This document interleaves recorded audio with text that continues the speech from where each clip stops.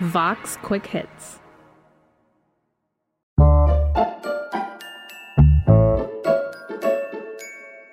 I'm Constance Grady, the book critic for Vox, and this is Ask a Book Critic. I give recommendations that will suit your mood, either how you're feeling right now or how you'd like to be feeling instead. If you tell me what you want to read, I will find you a book. So let's get started. Hi, Constance. This is Wahini calling from Colorado. I thought of you because while quarantining, I've been looking for books about the quotidian, about just daily life for obvious reasons.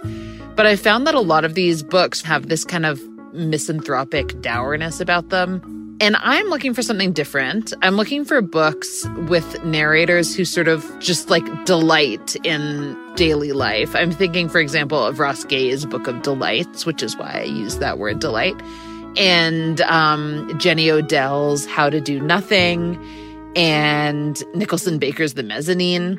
I'm wondering what other books like that you can think of. Hi, Wahini. So I have a few books I think you should try.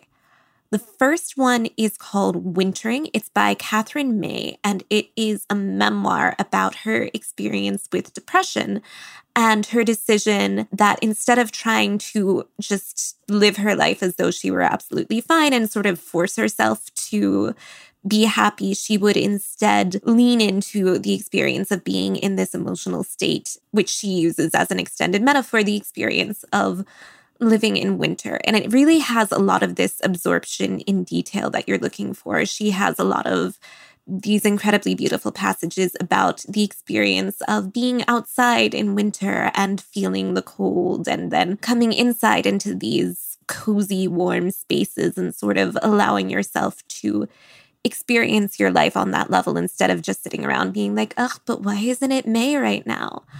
So I will say that you do have to read through a little bit of kind of hippy-dippy stuff with this book. She talks to this woman with bipolar disorder who tells her very seriously that depression is caused by the brain becoming inflamed and that you should treat it like an inflamed muscle and ice it. And for this reason, she swims in freezing cold water for half an hour every day. I'm not a medical professional, but I would not want to take that advice at face value or suggest that anyone else do so either. But setting that aside, there's also a lot in this book that's just about embracing the everydayness of life during a hard winter, whether that be emotionally or just very literally. And I think that's something that we are all living through right now. Another person you could try is Karl Ove Knausgaard, and he's sort of the canonical answer here, right?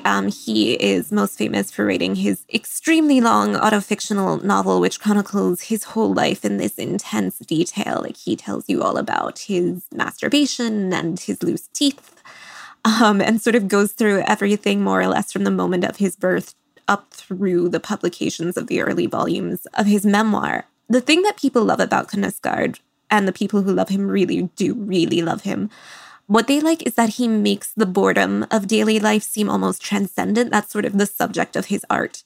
Personally, I would recommend going through one of his seasonal essay collections over the autofiction.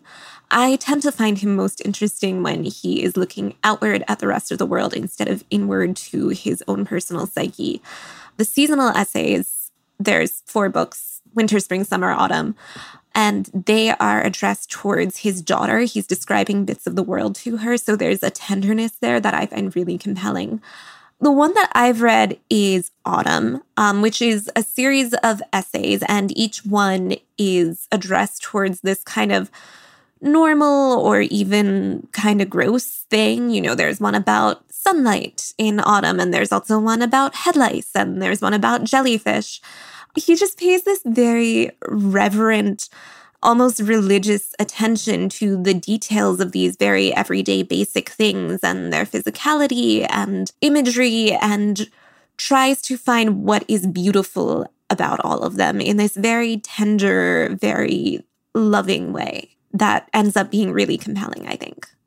And finally, I realize this is a little bit of a weird one, but I think that housekeeping manuals are just bizarrely good for appreciating daily minutia.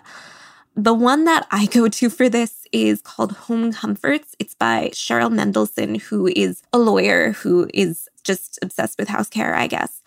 So it's mostly about like laundry. You know, she has a chapter where she tells you the exact legal definitions of all those weird symbols on laundry care tags, or she'll be like, this is why you should only buy carbon steel kitchen knives.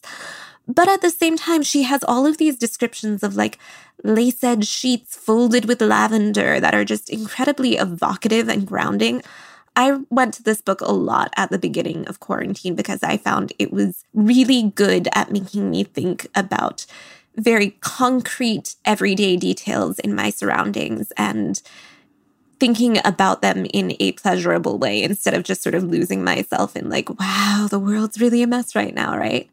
Because this is just a person who takes intense joy from her space and specifically from controlling her space, right? Making it as clean and beautiful and organized as possible. And she would like you to do the same. And that plays out, I think, in really compelling ways.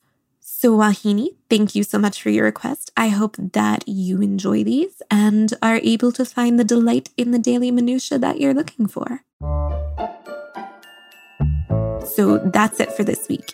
If you're looking for a book recommendation, you can email me. I'm at constance.grady@vox.com. Be sure to use the subject line, Ask a Book Critic.